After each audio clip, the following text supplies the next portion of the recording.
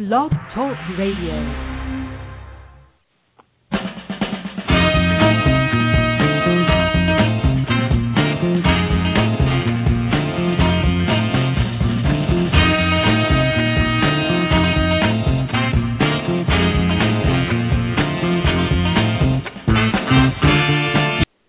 Good afternoon. This is Gail Sylvia, your host of SylviaGlobal.com radio. I'm so excited today to have as a special guest Jacki Zehner. Jacki Zehner is the president of the Jacqueline Gregory Zehner Foundation. She is also the CEO of Women Moving Millions and significantly the mother of two. She's been married for 16 years. And one of her a big accomplishment in her professional background is that in 1996, Jacki was the youngest woman and first female trader to be invited into the partnership of Goldman Sachs. One of the words that she associated with, that she spoke of quite quickly when I asked her about her background, was the word credibility. And I think that that's an important part of all of the work that we do, but especially given the role of Goldman Sachs and its image in the world today, to have a guest on the air to speak to us around the world about credibility and leadership, philanthropy, wealth, faith, and family. It's a pleasure, Jacki, to have you here. Thank you so much. Absolutely. It's a pleasure to be with you today. How are you today? I'm great.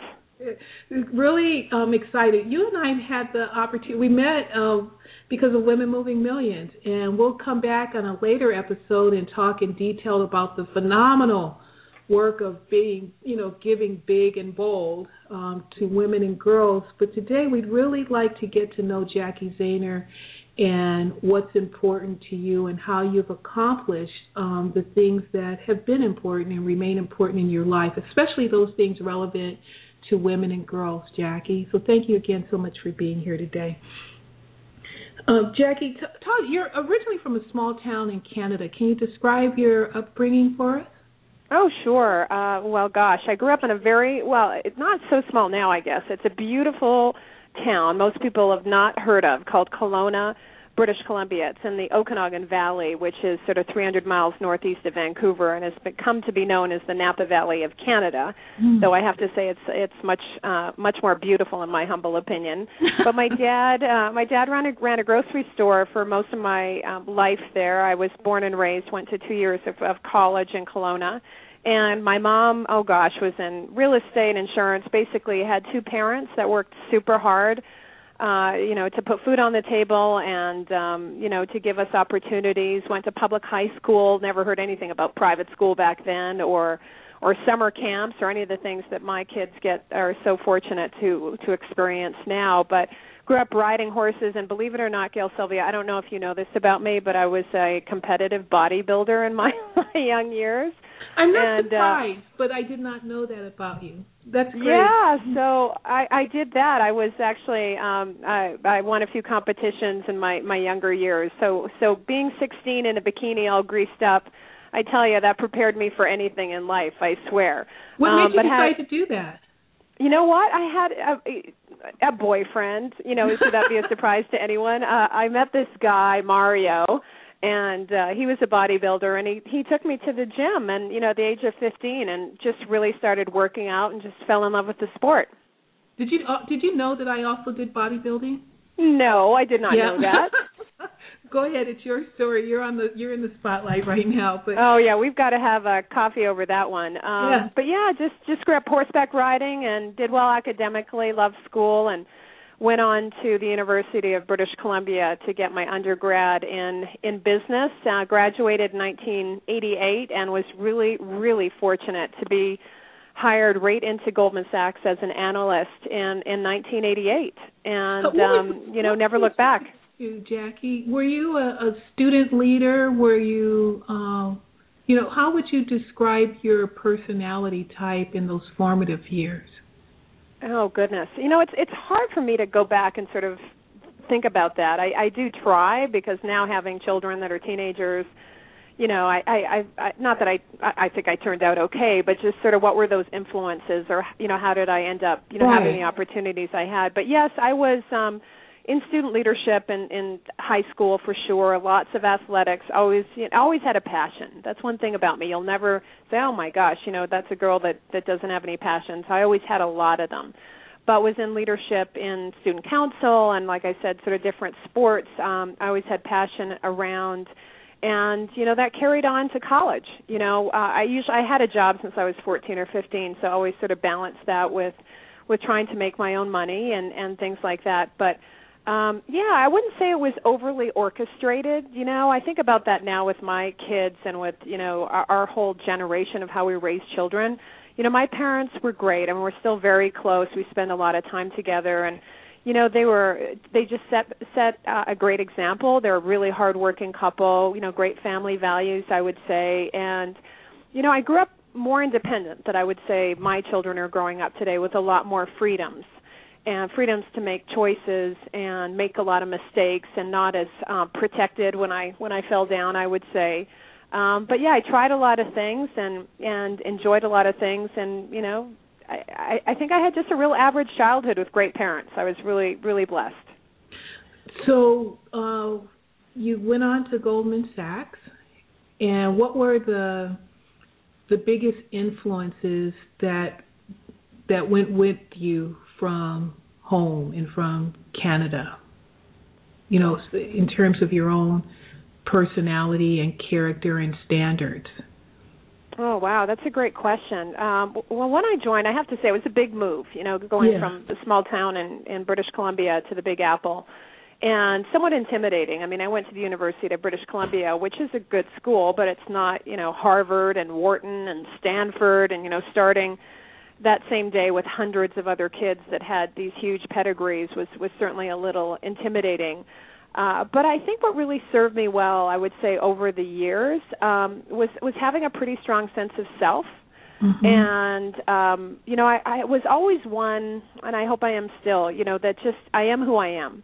Doesn't mean I don't want to get better every day. I certainly do, and I have, good qualities and not so good qualities. But I think there was just such a sense of honesty that came from my family, and transparency and hard work, a big work ethic. And also, a desire to have a lot of fun, because I think things can get too serious sometimes. Yeah, a lot of the time, especially in the environment that you were in, right? How were you able to distinguish yourself in such a competitive environment? Well, I think some of those qualities. I mean, I worked really, really hard, for sure. You have to. A Wall Street career, a career in anything these days, and always, you always have to work hard. But what differentiated me? That's a great question. I mean, I think personality, I hope, a little bit. I was really fortunate. I migrated out of an analyst job into a trading position after 2 years, and was one of the first young women, would have been in 1990, to be a trader in the mortgage-backed trading area, which back then especially, it was really crazy. I mean, these were the times books were written about, like Liar's Poker was a big mortgage trading, very famous Michael Lewis book. Actually, my former boss, was prominently featured in that book. But I think it was a really great work ethic. And for me as a trader, I actually took on a sort of, rather than a very proprietary orientation, I really marketed my product. I really was in dialogue. I probably should have been a salesperson over a trader, but it felt really important to me. I was running my own business, so I really took the business development aspect of it seriously and really got to know our clients and hopefully did a really good job of balancing making money for the firm, which was my job, with developing a franchise and making money for my clients. And, talk about a topical discussion now around sort of Wall Street. I think that it's always been a balance for anyone who works in finance, especially in a trading position. You look at all these horrible things that have happened recently, and to really balance that, how do you, make money for the organization you work for, and at the same time, build long-term relationships with clients and serve them well. And I think that's ultimately why I was promoted and rewarded well, back when I was in that role, because I really found that balance. But it took a heck of a lot of work to make that happen. Jacki, you wrote an article a while back called Goldman Goldman bias suit offers Wall Street an opening, and you're consulted quite frequently on issues pertaining to Wall Street. When it comes to women and in the business environment, what are your thoughts in terms of what women can do to protect ourselves, but not always be on the defense, but to really seize and maximize any opportunities that are presented to us?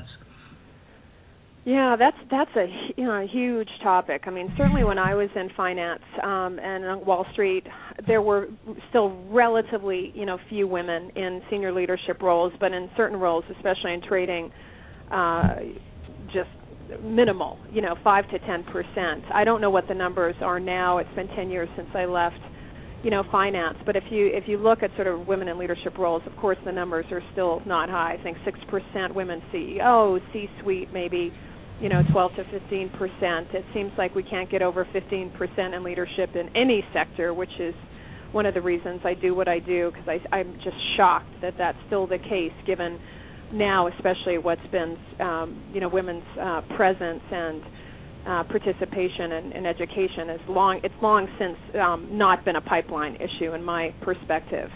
But, I think it's really tough. I think that there's, I was really lucky. I had great bosses. I also had some horrible experiences, but one really outweighed the other in terms of, my promotion possibilities and just having really good management, et cetera.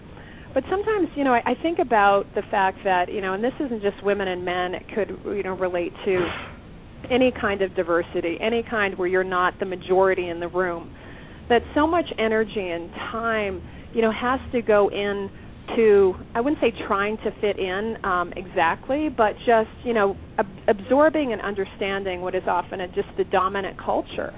And it takes a lot of work to do that. And in some organizations, and I think this is really important for young women especially to think about when they're entering jobs, and it's I think for younger women now where it tends to be oftentimes 50-50 depending on, what field they're going into, or maybe in some cases dominated by women. But if you're choosing an industry that's dominated by men, which is still the majority of them, corporate America, finance, you name it, it's really, really important to get a sense of corporate culture, not just what it feels like at the entry level, but what it looks like all the way up. Because if you do well, you invest in a career, you're going to stay with that company. And I think a lot of women nowadays, at least many of the ones I talk to, kind of think it's evened out, and only to find, 10 years into their career, they start, hitting big roadblocks and go, oh my gosh, what happened? And a lot just has to do with culture. And understanding that culture and knowing what it takes to be successful in that culture. So it's really different depending on industries and organizations, but having a strong sense of self, knowing your talents, working hard, standing up for yourself, especially in compensation. I mean, that's a lot of studies have shown that women do not represent themselves well in compensation discussions, but a lot of just what you need to be successful in life is what you need to be successful in your job. But it's having a lot of confidence and being, and if the culture is too bad, being willing to move and go somewhere else. Jacki, in Women Moving Millions, we've placed, the leadership has placed a lot of emphasis on cultural competency. So what I hear you describing is corporate cultural competency and the importance of it there, the same way that it would apply in any sector of our life in terms of being competent and understanding the environment and those that we're engaged with. Yes, absolutely. And I think different firms have different commitments to that. I will say, when I was at Goldman many years ago, I was very fortunate to serve on the diversity committee, leadership development effort, and all these things that were really about culture. And again, I've been gone a long time, but I will say at that time, and I think what made Goldman Sachs so special at that time was a real deep commitment to culture. I mean, living those business principles, day in and day out. It doesn't mean everyone did all the time, but, your promotion decisions especially have to be tied to those principles if you hold them. If you don't hold them, you don't care, and you just want to make money, that's one thing. But if you have business principles like that and values out there that you espouse, you have to live up to them. And I think some organizations are obviously way better at it than others. But I think younger people today, I would hope and think, choose organizations because of their culture, which has a lot to do with, obviously, the alignment of values. And, I think it's ever more important because, whenever you take a job, it's an investment. Yes, they're paying you, but you're also really investing in them. And I would hope to see even just a consciousness around consumers and in general to really want to understand the culture of the companies they're buying products from and supporting. We're calling it sort of gender lens investing. How do I use my money, in my case, to, my values around supporting women and girls in their advancement. How am I using my money, my consumer dollars, my investment dollars, my philanthropic dollars in a way that is in alignment with my values so that, I'm supporting companies that share those values and not supporting those that don't. How did you translate your values and what you learned from the corporate experience into the work that you do philanthropically? Oh, again, that's such a journey. That's another not have to have coffee over question. That's a long one. I feel like saying sometimes you worked at Goldman Sachs has become like, you saying that, I don't know, just something really bad. And I will say that I learned really, really great things, while working there in terms of teamwork, in terms of listening, in terms of, hard work, and just being around, just great people. And so I hope I'm bringing all of those, into the work that I'm doing now. I mean, for the past 10 years up until just a few months ago, I really have been working quite independently. I mean, we have our foundation that gives money, but also does a little programmatic work around women and girls. And I serve on a whole bunch of boards, and I volunteer a ton of time, and I've done a little consulting and blogging and writing and all these kinds of things. But I really haven't run an organization or really managed more than one or two people. And now in my new role, which is interesting. Now it's a small team, but I'm still sort of CEO and still ultimately accountable. I'm really kind of pulling back and reflecting and even going back and reading articles around that I remember being so meaningful to me when I was managing people and leading teams of people at Goldman Sachs way back when. Like I'm calling, on favorite leadership articles, from Tom Peters or, just so many people. I used to be so into, studying all that stuff. And what I'm learning new now, which working in the nonprofit sector and working, I would say, in a leadership role in a real community of women, is that there are a lot of differences I am finding where, in the opposite, again, 10 years ago, I was much more, had a staff of men and worked much more in sort of a male environment. That what I was good at, I think, is just making decisions and moving forward and, just sort of being fast. And what I'm learning now in my role is just how much more commitment there is to collaboration and sort of that balance between making decisions and having everyone feel a part of those decisions and moving them forward. I know McKinsey had this leadership model which I love, which they don't characterize as men versus women, but they call it a centered leadership model, and it's based on sort of more feminine, I would say, properties of leadership like empathy, collaboration, et cetera. And I need to go back and really study that because managing and leading is a skill. It's something you learn, and I need to get the dust off because it's been a while. Well, Jacki, let's back up just for a second. So what prompted you to leave Goldman, and was it a different Goldman than the one depicted in the book Liar's Poker by Michael Lewis? By the time, has much changed, and what prompted you to finally make that to leave? Yeah, well, actually, Michael Lewis's book was my boss was in the book, but it was more based on Salomon Brothers, which is a firm that doesn't exist. Yes. But Lisa Elrick wrote a book, The Culture of Success, about Goldman, I think probably in the 90s. And I would say that was the Goldman that I was a part of. I think it's Bill Cohen. I can't remember the name of his new book, but he just recently wrote another book about Goldman, which I read part of and then, kind of stopped. I don't know. It just felt like kind of weird. It felt like you were reading about your family in some strange way. But why I left, it's so complicated. And actually all the controversy that's out there right now over the recent Anne-Marie Slaughter, I believe is her name, that wrote the cover article for Atlantic Magazine about Can You Have It All, and it's everywhere, and they're getting thousands and thousands of responses about this, and it's that age-old question of work-life balance, and especially for women where that really is a challenge. And I would say for me, if I were to be really honest with myself and with you about why I left, I would have to say I stopped loving what I was doing. I stopped loving the work relative to sort of my outside, and it's all blurry anyway, but sort of my outside life, because the trade-offs you have to make in a lot of these positions, certainly being a partner at Goldman was one of them, was just huge, time commitment, of course. And I think women leave because, what they get from their job, sort of is not enough relative to what they feel is left empty because of that time commitment. And so for me it was, yes, I had 2 small children. Yes, I had enough money, so I didn't have to work for money to the same degree that I was. But more than anything else, I just stopped believing that what I was doing, and then I had a kind of a weird role at the time that I left. I wasn't managing a trading desk anymore. I was really in human capital management. But I really stopped believing that I was making enough of a difference to make it all worthwhile. You referenced Anne-Marie Slaughter's, her position in her article. Well, how would you define having it all? What does that mean in your life?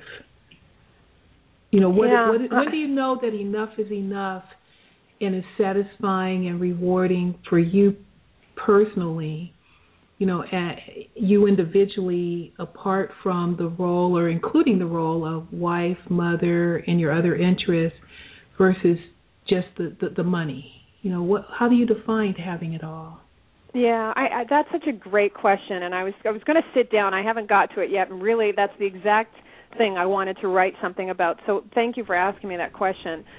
I think part of it is the language, work-life balance, having it all. What does all mean? Right. Clearly it means something different for all people, but right. I think it's sort of a bigger thing of the problem in our culture is that if you don't have lots of money, a great spouse, wife, girlfriend, boyfriend, whatever, great kids that are, perfect, great house, then you're a failure.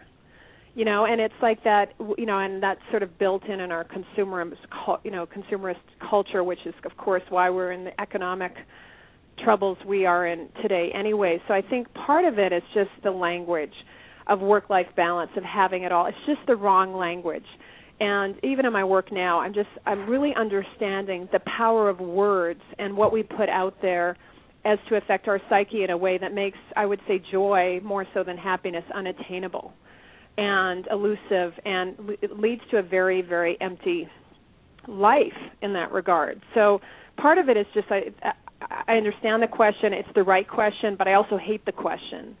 That being said, I love my life.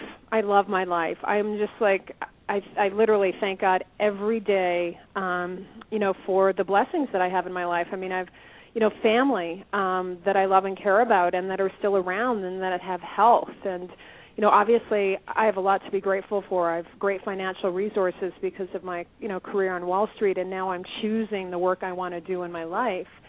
But I think meaningful work, and that's, I had a great talk with a girlfriend the other day who I was sitting across from, and she was changing from one job to another, and she was just saying, I wish I could have work I love rather than work that I have to do to make a living.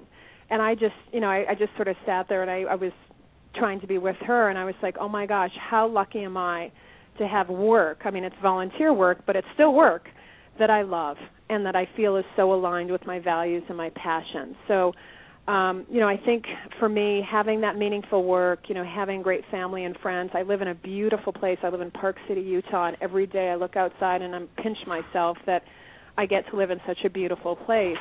But there is just so much in being, I think, just living in that space of gratitude for what you do have and just sort of trying to get away from a culture that tells us and defines for us what happiness and joy should look like. And, just coming at it for me from a faith-based perspective, and just sort of that, I know it's a cliche, but just that real attitude of gratitude keeps my feet on the ground, and hopefully it keeps me in a joyful place. What is your faith-based perspective, Jacki? Oh, well, I'm a Christian, so that's my faith perspective. So non-denominational, I would say. Actually, my husband Greg, after he was also a partner at Goldman, went on to go to Yale Divinity School and become a minister, and was a pastor for a number of years where we lived in New Canaan. But sort of, I would say it's sort of hard to put myself on a spectrum. I think that's another place where language has been so hijacked that you say you're a Christian, and oh my gosh, does that mean right-wing fundamentalist, nasty, preachy, judgmental? No, I hope I'm not that. But really coming from I would say just a very God-centered place that realizes, that I'm far from perfect, but I do my best every day, and, that we're meant to live and serve others. It's kind of interesting just how wording, as you described as being hijacked, and language,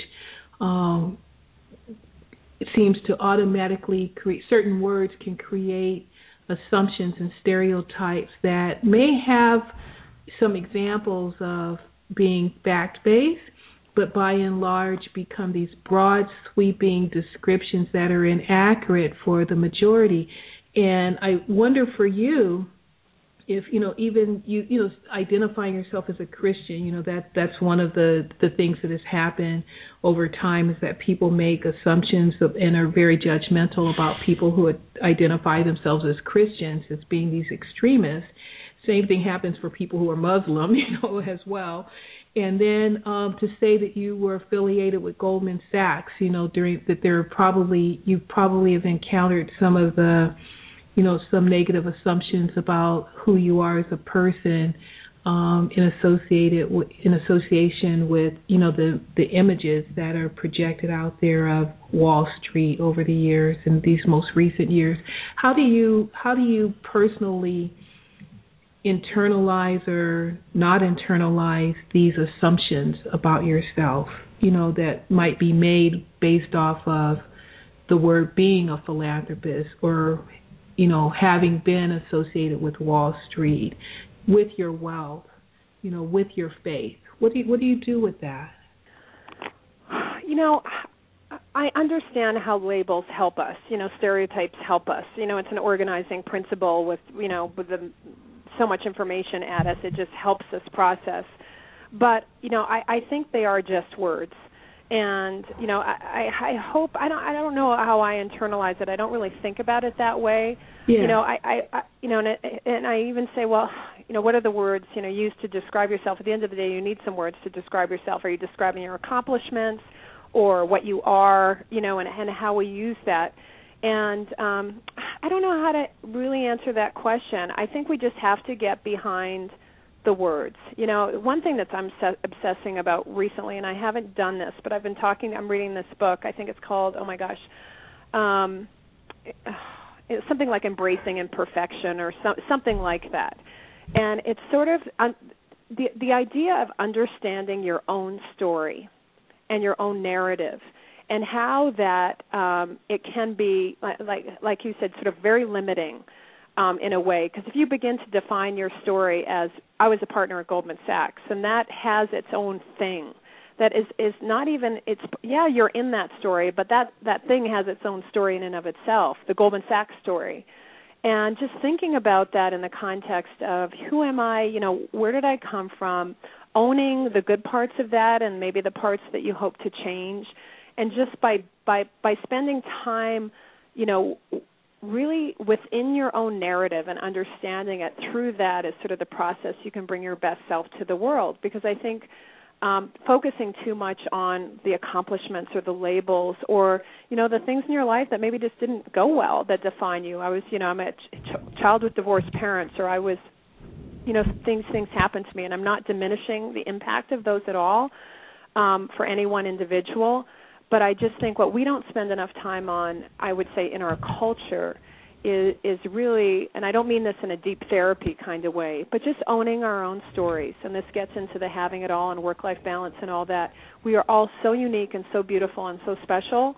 And, you know, if it's confidence comes from that and purpose comes from that. So, I guess I use those words, but I try not to define myself by them, if that makes sense. You know, it goes back to what you said at the beginning of the conversation in my mind, and that's just, it's not just, but the importance of self-confidence. You know, it's understanding and accepting ourselves with the same type of compassion and love that we will probably more easily extend to others before we do it for ourselves in many cases. And being good with and grateful for who we are with what we have, and then growing it from there. And as long as we're accepting and we know we have a good, healthy sense of who we are, our weaknesses and our strengths, and our faith, you know, our ability to know that God didn't make any mistakes, you know, when He created us, and that we can move forward and do such great things. You know, one of your favorite quotes you shared with me was, be the change that you desire and that we need. I think I'm misquoting it right this moment, but, you know, being that change, whether it's internally or externally, and embracing that and having the joy of, and the adventure of being all that life has to offer us, and at least exploring it. And if something works, feeling free to let it, you know, those things that don't work, let it go. And those things that do work for us, just really embracing them and using them as a strength to move forward. You know, Jacki, talk about, you know, before we close, you know, the time has gone by so quickly. You know, what words of advice and encouragement would you give to a young woman right now who is where you were 10 years ago, and, you know, they want to do something more passionate with their life and their money and their resources? You know, what advice would you give to them? Oh, gosh. I think you're being too generous. I mean, a young woman for me would be about 20-something years ago, Sylvia, but thank you. I guess part of it is just don't wait. When I look back, and, you know, we're all busy. You know, I used to think, oh, you know, when I'm older I'm not going to be busy. You just get more busy. You know, there's never a not busy if you're an interested, hardworking person with family. You know, it doesn't matter what. You know, most people are busy. And I think to just make time to certainly be in touch with your passions and not make it something that you think you can do, you know, 10 years or 20 years from now because you don't have time. Like, make that, because that's what feeds you, you know. And I wish I would have done that more when I was sort of younger. I'm not just saying just volunteer time or check the box, but whatever it is that gives you passion. And if you can line that passion with being of service to others, you know, that's even better. And I guess I'm finding, like, I have a couple young women who works with me now with 2 children, and who's just an amazing, hardworking, incredible human being. And I see her being so hard on herself. And I think young women today are feeling the heat, you know, much more so. Not that young men aren't. I'm just not talking to that population at the moment, especially when they get in the career and the family and the husbands and this. And you just see them pushing so hard and feeling like they can't screw anything up, or that, you know, it's just pushing and and punishing themselves. You know, I'm not a good enough this. I'm not a good enough this. I'm not spending enough time with my kids. I'm not doing this, you know, and it's like, whoa. You know, and I did that too. And in hindsight, you know, I'm not saying I have perfect kids. You know, someone said the other day, you know, I don't know how they worded this, but you just never know what, especially when you have older children, you see how they're turning out, you know, good, bad, or otherwise. You think, oh, my gosh, what could I have done differently? And I just think if everyone just tries to do their best every day and be forgiving, you know, be forgiving of yourself. You know, someone said to me, you know, and I heard this, like, insecurity is a verbally transmitted disease.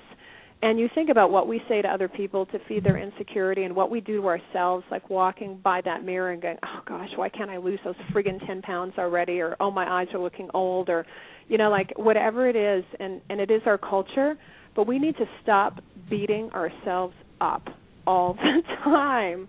and just loving on one another and being positive and putting positive energy out there with others and with yourself. And I think for young women in particular, that are in that mother, kid, mother, job, husband, perfect everything world where if you don't look like a porn star, and have, the perfect kids with the perfect school, then you're a failure. And I think it just makes me so sad that so many people are walking around, including myself sometimes, just so unhappy when, really we have just so much to live for and be grateful for. Jacki Zehner, thank you so much for being here today on Sylvia Global. Will you come back again soon?